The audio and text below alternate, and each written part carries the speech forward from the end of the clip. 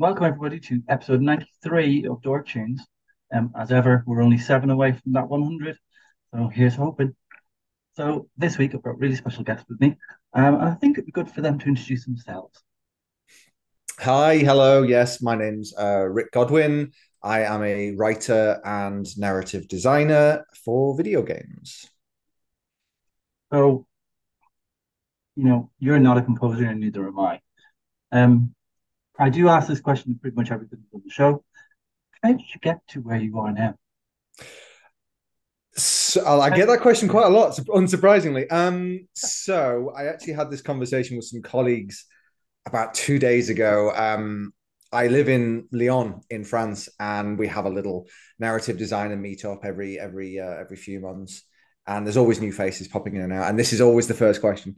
So my answer is well rehearsed at this point, and it's basically luck and a bit of work. I'm obviously not from France, even though I live over here. I'm from the UK, and I moved over here following my wife, who's French. Came over with grand ambitions of actually I initially wanted to be a gaming journalist. I wanted to write about games rather than for them. Mhm.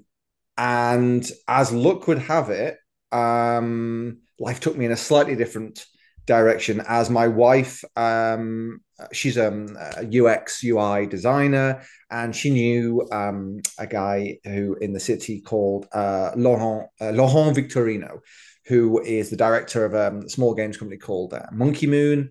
And he was working on their first big project. It wasn't their first game; it was their first big project called Nightcall. Um, and he wasn't looking for a writer. He was looking for an English language, a native English language copy editor and proofreader. Two things I'd never done in my life before, but I knew how to write, and my degree is in English and linguistics, so I have a passing familiarity with the English language. So I met the rest of the team working on Nightcall, and crucially the writer and creative director, a guy called Anthony Jonot, and we hit it off. I did all of the copy editing for the English language version of that game, and I ended up being he let me write a few of the characters because the game itself is sort of a taxi driver simulator where there's like 80, I think there's 75, 80 different passengers you can pick up. Okay. And that's the core of that game. It's not there is a murder mystery going on in the background, but the core is just drifting through Paris at night and talking to the sort of misfits that you pick up. So I had the look of writing a couple of those. Anthony liked the work I did with them, and so the next year when he decided to start a narrative design agency, I was the first person he called. I was very happy to be the first person he thought of alongside our colleague Cindy. And that's where I remain. I am essentially part of this trio of narrative designers and writers with Anthony at the lead. And we sort of are parachuted into various projects to help out development teams with their writing and narrative design. Yes, I believe that you recently were involved with Under the Waves. Yep, that's the most recent release. It's been a crazy year for Act Zero because we've had a bunch of games come out. Obviously, we started 2 or 3 years ago, and all those games are now seeing release. But yeah, Under the Waves is the one that's sort of come out most recently, Mhm. which was I mean, it doesn't always happen. Obviously, there's ups and downs in any industry when you're dealing with deadlines, and Mhm. the video game industry is rather notorious for its working conditions that aren't always optimal. But in this case, Under the Waves was a joy to work on. It was the game itself, just to sort of introduce it, is semi. It's hard to describe. It's a semi-open world narrative adventure game set in underneath the waves of the North Sea. I think the game it gets most frequently compared to is Firewatch. It's sort of Okay. a narrative, yeah, it's a narrative driven game where you're sort of performing a role in the world. In this case, you play as a guy called Stan, who is an underwater maintenance diver It working for is this oil certainly company. on my it's on my wish list. I am That is a want to play. And Firewatch is one of my favorite games ever. You know, Mm.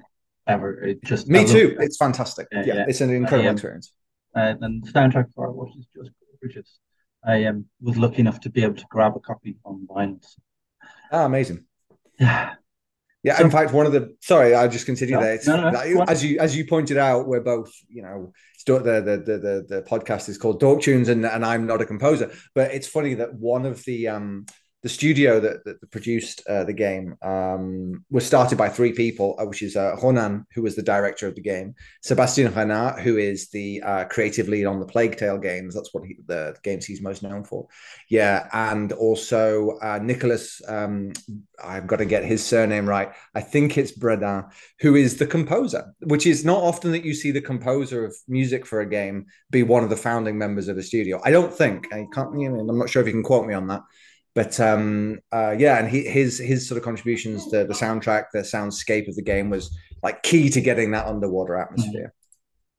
And how do you find working with composers? Do you have a lot of kind of contact with composers when you're working on games? Unfortunately, not really. So I'm in a sort of strange position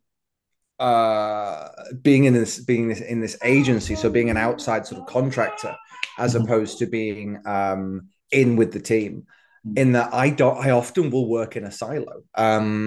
So I'll just be off on my own writing away or designing particular narrative tools or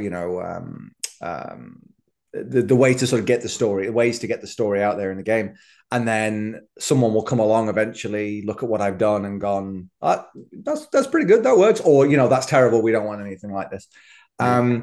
So unfortunately, with especially with Under the Waves, where the music is so, it really is key, I think, Yeah. to the sort of what the atmosphere the game is trying to, and the story actually the game is trying to tell. I met Nicholas for the first ever time at the launch party in which they hired so Submarine. almost the next best thing. It was in Paris. The Seine is sort of lined with these houseboats. And also how bar boats. A lot of them are turned into bars, and they hired one of those. And so we had Oh, a nice. launch party for Under the Waves, sort of on the waves, which was quite nice. But that was the first time I met him. Okay. So yeah, it was a shame I didn't get to work closer with them, but yeah, his music is as much a storytelling part of the game as my words are, I think. Yeah, absolutely. I would agree with that. Having worked on games myself, I worked on Magnificent Truffle Pigs Mm, with Andrew from Thunk, who was originally from part of the Chinese room. And I remember Andrew said, "Look, can we go out for a drink? I want to speak to you about something." I was like, "Yeah, sure." mm, Because we both live in Leeds, and mm, so we met and he was like, "Look, I'm doing this game. I really would like you to be part of it. Be the music consultant for it." mm. So basically, my job was to take the script, read it, understand the characters, understand the Okay, kind of motivations, understand who they were, and kind of create soundscapes for them. nice. Both characters are very, very different. Um, and then kind of one for the general story and the kind of overarching story. Mm, And it's funny because you don't really realize it at the time when you're doing it because you're just enjoying the kind of process. Which was it was long and but it was really enjoyable. Um, that actually I was shaping the kind of the sound that was going to come from the game, mm, you know, mm, because of the way that I could see the atmosphere and I can see the overarching whole, story thing, everything's come together. I've got a really good way of being able to see that in anything. Um, and that comes in really handy when you're doing something like that. mm, And then having to go away and kind of recommend people that could potentially score for the game. Um, and it ended up, and I didn't find this out quite late in the day, which was good in a way for me, that it ended up being scored by Kevin Penkin. oh, okay, nice. And Kevin is a wonder. He is a machine. I think most composers are, to be brutally honest. Mm. They just never stop. You But Kevin, I met him at EGX many years ago. Yeah. I gave him one of my tickets actually, and because I did my first panel there. So there was me and Kevin, Joris, and a few others, and having a few drinks afterwards. And he brought Lena Rain, and it was just like I'm sat there kind of going, what do I do? Yeah. Well, that's funny actually because although I never got to meet her, but Lena Rain actually scored the game I did before Under the Waves, Harmony, for Oh Don't yeah. Nod. Yeah, we did it's a little visual novel for Don't Nod, which was amazing working with that team because Life is Strange is one of my all-time favorites. Yeah. And Lena did the soundtrack and genuinely one of the highlights of that process was hearing her soundtrack come in. And she said she's gone on record to say that it's the soundtrack she's most proud of. Like Mm. she was experimenting, she was pushing herself. A couple of characters, she sort of moved into areas and instruments that she wasn't usually conversant with, like sort of strings, and one is a sort of freeform jazz piece. And she'd never done that before. She'd always wanted to, and they actually had a soloist come on, a solo violinist come on to do a lot of the sort of character themes. And hearing her interpretation of the characters that we'd been writing was it's always a joy hearing the actors come out and voice the words that you'd written, but hearing the music is somehow it's more evocative in a sense. And honestly, I put my headphones on and I listen to that soundtrack. It's about 50, maybe not 50 minutes long. It's about half an hour long. And I listened to that and I was just away from the world for those sort of 30 minutes. It was, and it's incredible. I mean, if anyone's not listened to that, I think it's on all of the streaming services, Spotify, Apple Music. It's exceptional. Like whether or not have any interest in the game, the soundtrack is worth listening to as a standalone piece completely. But it's interesting what you said about soundscapes as well, because I mean, it's a bit old hat now, but there's a thing, that thing that everything is narrative. I mean, that's what Yeah. we tell ourselves as narrative designers, and sound is no different. And soundscapes, especially when it's really interesting that you mentioned that it was linked to a character, to each character. Mm. That changes the whole vibe of the game when these characters are on screen. And again, something Lena managed to do with Harmony, and in Under the Waves, Nicholas managed to Under the Waves, without spoiling the game, it's quite a heavy game in terms of its topics. It Mhm. deals with a lot of very very sort of uh, cases on the extreme, on the extremes of grief for Yeah. various reasons. Yeah. I mean, I find kind of things like that really interest me. Like I played um the that Dragon Cancer, which is really famous. But that soundtrack is it's just Yeah, phenomenal.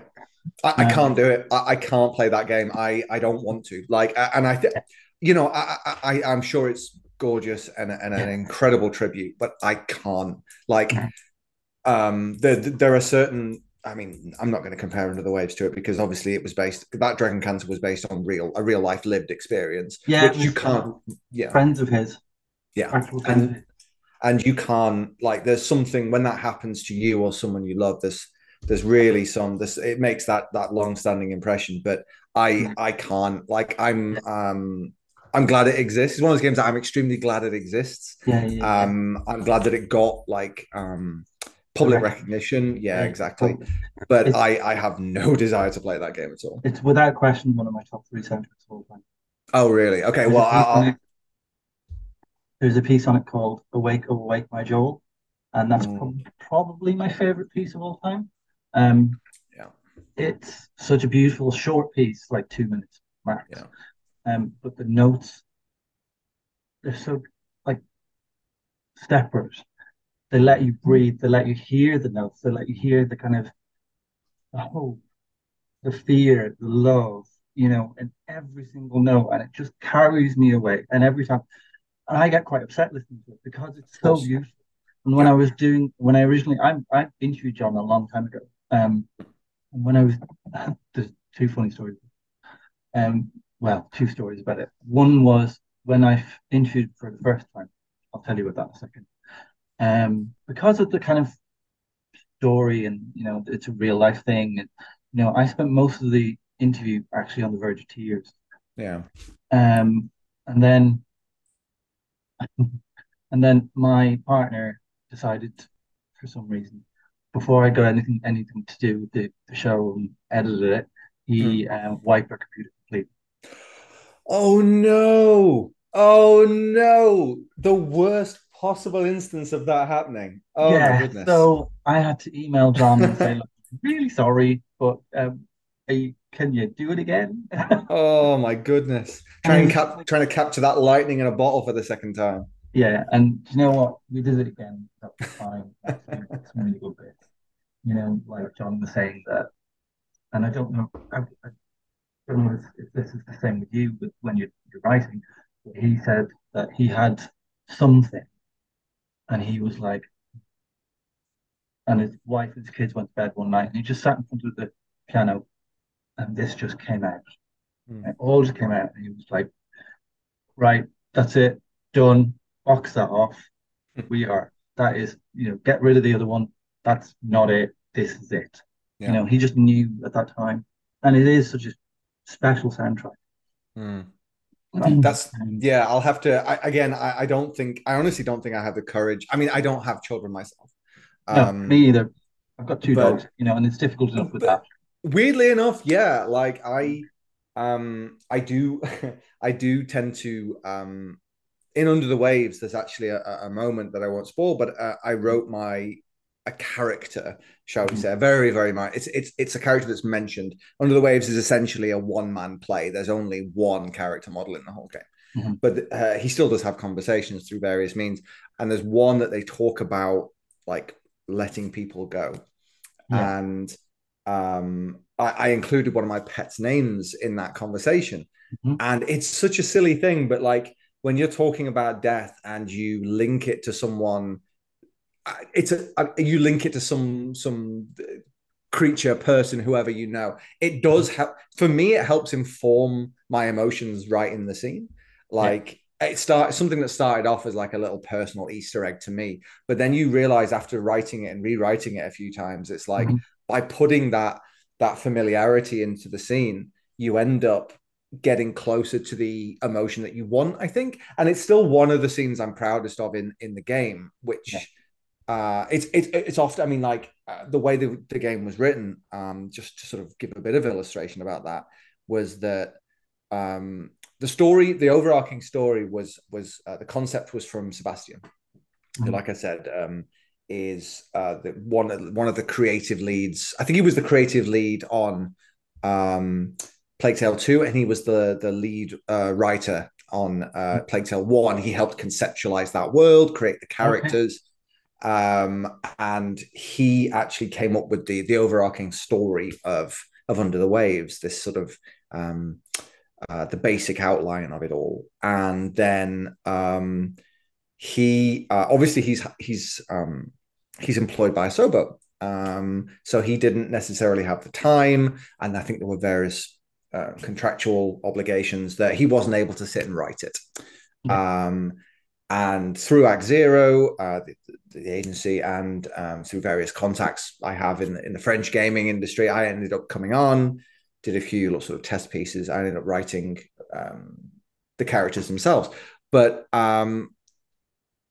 it was Ronan, the director, going off sort of Seb's overarching story that will provide me with prompts for the various scenes. But these were often like one line intros, and that was all I had to go on. And then from that point, I would write the dialogue. I was essentially I was writing the script, but also the incidental sort of dialogues and the anything in the English language minus the loading screens that appears in that game.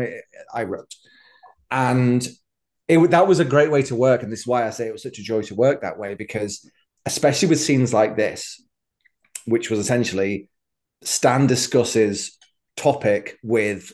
character.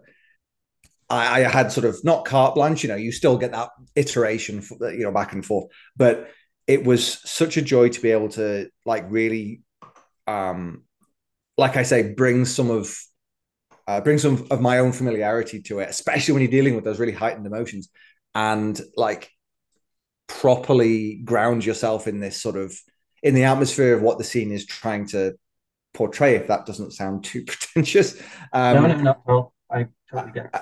yeah. So yeah, I hearing the soundtrack to go with that scene, it really elevates it. Like it does. Like obviously these games are these sort of multifaceted like creatures that are meant to be seen as a whole. So when you see the scene without the music, of course, it looks sterile. And you start personally, you start doubting yourself. Like it's like, oh, is this just a bit rubbish? And it's because you're seeing it half formed. And so when the music comes in, when the like you say, the soundscapes come in this case, lots of ocean noises, lots of sort of whale song. It really seeing it come together it is affecting. Like I did Oh, sort of, totally. yeah, Yeah. like it's Um, go ahead. it's funny you should say that because there are definite moments in some games that, even I won't forget, that I've played over the years. Like the moment in Everybody's Gone to the Rapture where Stephen, he's sat crying on the stairs, denouncing his own religion. That's not a spoiler, though. It's right at the very beginning. And it's all 3 years old. Um, there's a scene in Journey where you're racing down the sand and the camera pulls out and it's just Yeah. sun in your eyes. It's just incredible. Mm, There's a bit in Firewatch that actually scared me. mm. Really scared me. Um, I really love those moments and the music that goes with them because you never forget those. They're really special. I replayed Rapture recently, Mm. and it kind of hits hard. I mean, Jessica's score was my favorite score for my most listened to album for 6 years straight. Mm. 6 years straight. It's my go-to album when I'm like I need to just chill or I'm annoyed or whatever. It is my Mm. go-to album. I just love that soundtrack. I'm sat here smiling because that's what I wrote Under the Waves to. Like that game is still one of Mhm. my all-time favorites. And probably the game to make me cry the most. Like at the end of every chapter, I was a mess. Like, Yeah. and the music is no small part of that. That it's so Mhm. often you hear that. Again, I like music. Mhm. Big statement. I don't know anyone who doesn't, but I am not conversant in My sister. terminology or I'm not that conversant in terminology or Yeah. genres and stuff. But to me, that soundtrack, which it felt quintessentially British because it's that sort of choral English church choir, British church choir music that Mm. you just similar to the setting of the game was I completely know. unique at Yeah, the yeah, time yeah. and now. Mhm. And that game, and then so the soundtrack is obviously extraordinary, but that game in itself was and is an all timer for me. And Yeah. there's it's one of my favorite. It contains one of my. Can we, if we put like a spoiler warning, can we talk about a very sort of tangent? It's not a central plot moment. It's sort of a side plot moment. Can we talk about that? Of course we can. Okay, so let's just say spoilers for, like you say, however old that game is now. God, when was it? 8 years. 8 years. Oh my God. So let's say spoilers for Everybody's Gone to the Rapture. Um, so there's obviously, so the game obviously has these lights. Yeah. You're exploring this sort of deserted English, quintessentially English town, country town in sort of from the sort of mid to late 80s. It's deserted. You're wandering as an unnamed observer, um, viewing these sort of tableaus cast in light. And through each section, excuse me, you're being guided by this ball, this Right. essentially floating globe of light that as it gets close to you, sort of, you can hear snippets of garbled dialogue, Mhm. and each chapter is named after a character Mhm. in this sort of radio play that you're walking through. And I'm going to forget the names, but I remember being very affected by the fact that each light has its own personality Mhm. without any sort of overt characterization. The first one, who is again, I can't remember. I know there's one of the lights is representing sort of old curmudgeonly character, so it's slower. It doesn't flit around very much. It says almost nothing. And then there's another one played like that sort of embodies the town gossip, which is constantly bouncing around and constantly speaking. And there's one moment where this obviously is a story about a prodigal son returning to this town with his American, crucially black American wife, Mm-hmm. who's facing small town British racism from the 80s. And this character himself is finding himself sort of becoming colder towards his wife and gravitating towards his childhood sweetheart, and they end up having an affair. And there's something that's always like whenever the sort of the sweetheart ends up in the story, there's this like they're speaking around something. You never quite know what it is. Mm-hmm. And then you finally get to her chapter and her orb appears. I'm probably gonna start cracking up even talking about it. And around her glow is another tiny little orb, like You orbiting were it going to like say a moon. And I had to put the controller down and leave the room. yeah, yeah. It took me a while to figure that out. It's Remember yeah, man. when it, It Go ahead, go ahead. no, no, when it was just about to be released, about 6 weeks before. I tell this story all the time, but it's Mm, it's very important for this piece. Um, Jess sent me the soundtrack, and amazing. two pieces of music made me cry. Mm, I pretty much can guarantee you know which ones they are. mm, It's the train station, mm-hmm, mm-hmm. and then at the holiday home. Yeah, Those two moments, and I'd not even played the game, and then when I yeah. played the game and realized that what those pieces were, and they slot together, it's just incredible. Like, It's insane. Like it's the narrative. It's it's it's beautiful. one of those games that is you can't quite believe it got made. Like Mhm. it's it. I don't know. Like in the video games industry, unfortunately, especially now, as we've seen over the past few weeks, even with Mhm. returning Embracer layoffs and budgets crunching and lots of people Mhm. being made redundant. It's a risk averse industry. Mhm. Increasingly, we are losing this mid tier developer, the double A game, Mhm. who, and that's where a lot of, obviously in indie games are where a lot of the experimentation happens, but at scale that tended to happen in these mid tier games. A lot of Mhm. people call them like 360 PlayStation 3 sort of period games, Mhm. and games like Everybody's Gone to the Rapture, they're a miracle because I don't understand how. I want to see that pitch deck. I want to see the document that they provided to Sony. I think it was Sony. It was Um, Sony. yeah, to say like we are going to make essentially a guided radio play about a small British town in the 1980s, and like the themes of isolation, religion, racism, and we're not going to have any characters in it, and you can't run, and you will go through this extremely slowly. Don't And I bloody know.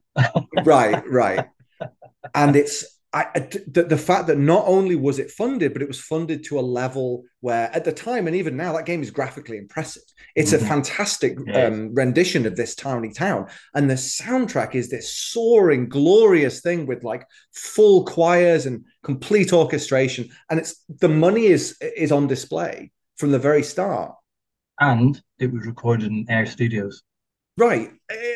And it just makes me wonder how that game would not exist today, for example. I don't think. Mhm. Um, I mean, correct me if I'm wrong, but the Chinese room are now doing Vampire Bloodlines, right? I think they Yes. were announced as so, and I'm glad. I can't think of any other developer who Mhm. would be on that game that would make me more excited about it. Mhm. But they are still like this company that came from a game like Dear Esther Mhm. and sort of also almost experimental. I mean, that was the game that coined the phrase walking simulator, right? Mhm. And that trajectory is very interesting when viewed in the sort of context of the game industry because they've gone from these sort of it was a Half-Life mod originally, right? Yeah. And then they've gone from that. They produced it into a full-blown game, and they made these. They made an amnesia game. These sort of off-kilter, slightly odd games, and now they've sort of moved. I don't want to say mainstream because I think Bloodlines is still slightly off that, but the fact that even the Chinese room have moved towards that style of sort of more commercially appealable, commercially viable games. Mm-hmm. It makes me sad that like games like Everybody's Gone to the Rapture, I personally, I don't know, but I don't think that would get funded today. It's funny when you say about what it's about. I never really, you don't really think about it. It just because you love it, it's been out for a long time, and you play it, you revisit it and stuff. And Mm. I've seen definitely different things this time around than I did the first time. Oh, 100%. And it's really, really interesting, The, and the, I've missed bits. I know I've missed bits because I was like, mm. where's the conversation I had in this place? And I'm like, why didn't I go there? Because of, but anyway, yeah, but that's the the, thing I love. the curse of being a narrative designer, never being able to play a game without actually like just on the spot and Yeah, analyzing how they're doing yeah. everything. I know, and that's exactly the same with composers. It's very, very difficult for them to kind of sit and play and listen to a game and not be kind of like, oh, okay, I hear this there, I hear this Yeah, there. I see what Um, they did there. Yeah. yeah, I'm quite lucky in a way that I've been doing this for nearly 100 shows. It's been Mm. 12, 13 years in various different guises, and the experiences that it affords me, I never even thought of.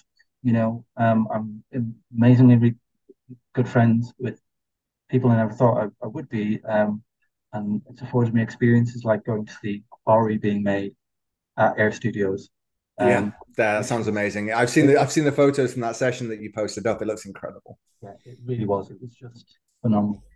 So yeah, and and long may it continue because I love what I do with this, and it's Yeah. not because I do it for money. We all laugh together when money gets mentioned. Yeah. I've even started doing TikToks about game music on vinyl. Amazing. Yeah. I see. I feel TikTok has passed me by somewhat, but maybe I'll need to check it out.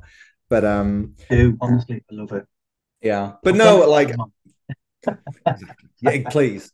No, again, I think both of us have seen the sort of internal workings of games, and I don't know if people are aware of this, but we've known each other for a while, right? Back in the old forum days, Mhm. where we both grew up. Grew up. He says presumptuously, but we both sort of came up in this on these video game forums as fans, and now we both have this experience of games from an internal point of view. And I never, honestly, every day I thank my like we just before the recording we were talking about our weeks, and I was like, oh, I'm tired. I've had a few meetings, but it never goes away how lucky We are. I am to be in this Yeah, position. totally. I Yeah, completely agree. You know, I'm literally doing the job that I would have dreamt of as a child. And I feel it's saying you're lucky to have a job in this sort of environment of but, it's uh, true. So why not say it? exactly, yeah. And I do feel lucky. It is a job, and I understand I'm here to make product, Mhm. but also, man, writing stories, seeing those stories realized, hearing the music put to those stories, dream come true. Well, I've only got to say one more thing, and that's thank you for being part of the show. It was No really, worries, really. absolute pleasure, absolute pleasure. And if you check your DMs on Twitter, I've sent you some. Hey, oh, brilliant! Thank you so much, man. But yeah, no, absolute pleasure to be on. Fantastic. And Can't good wait luck to with talk everything. more of it. Thank you. You too. Good luck with the show 100. Thank you.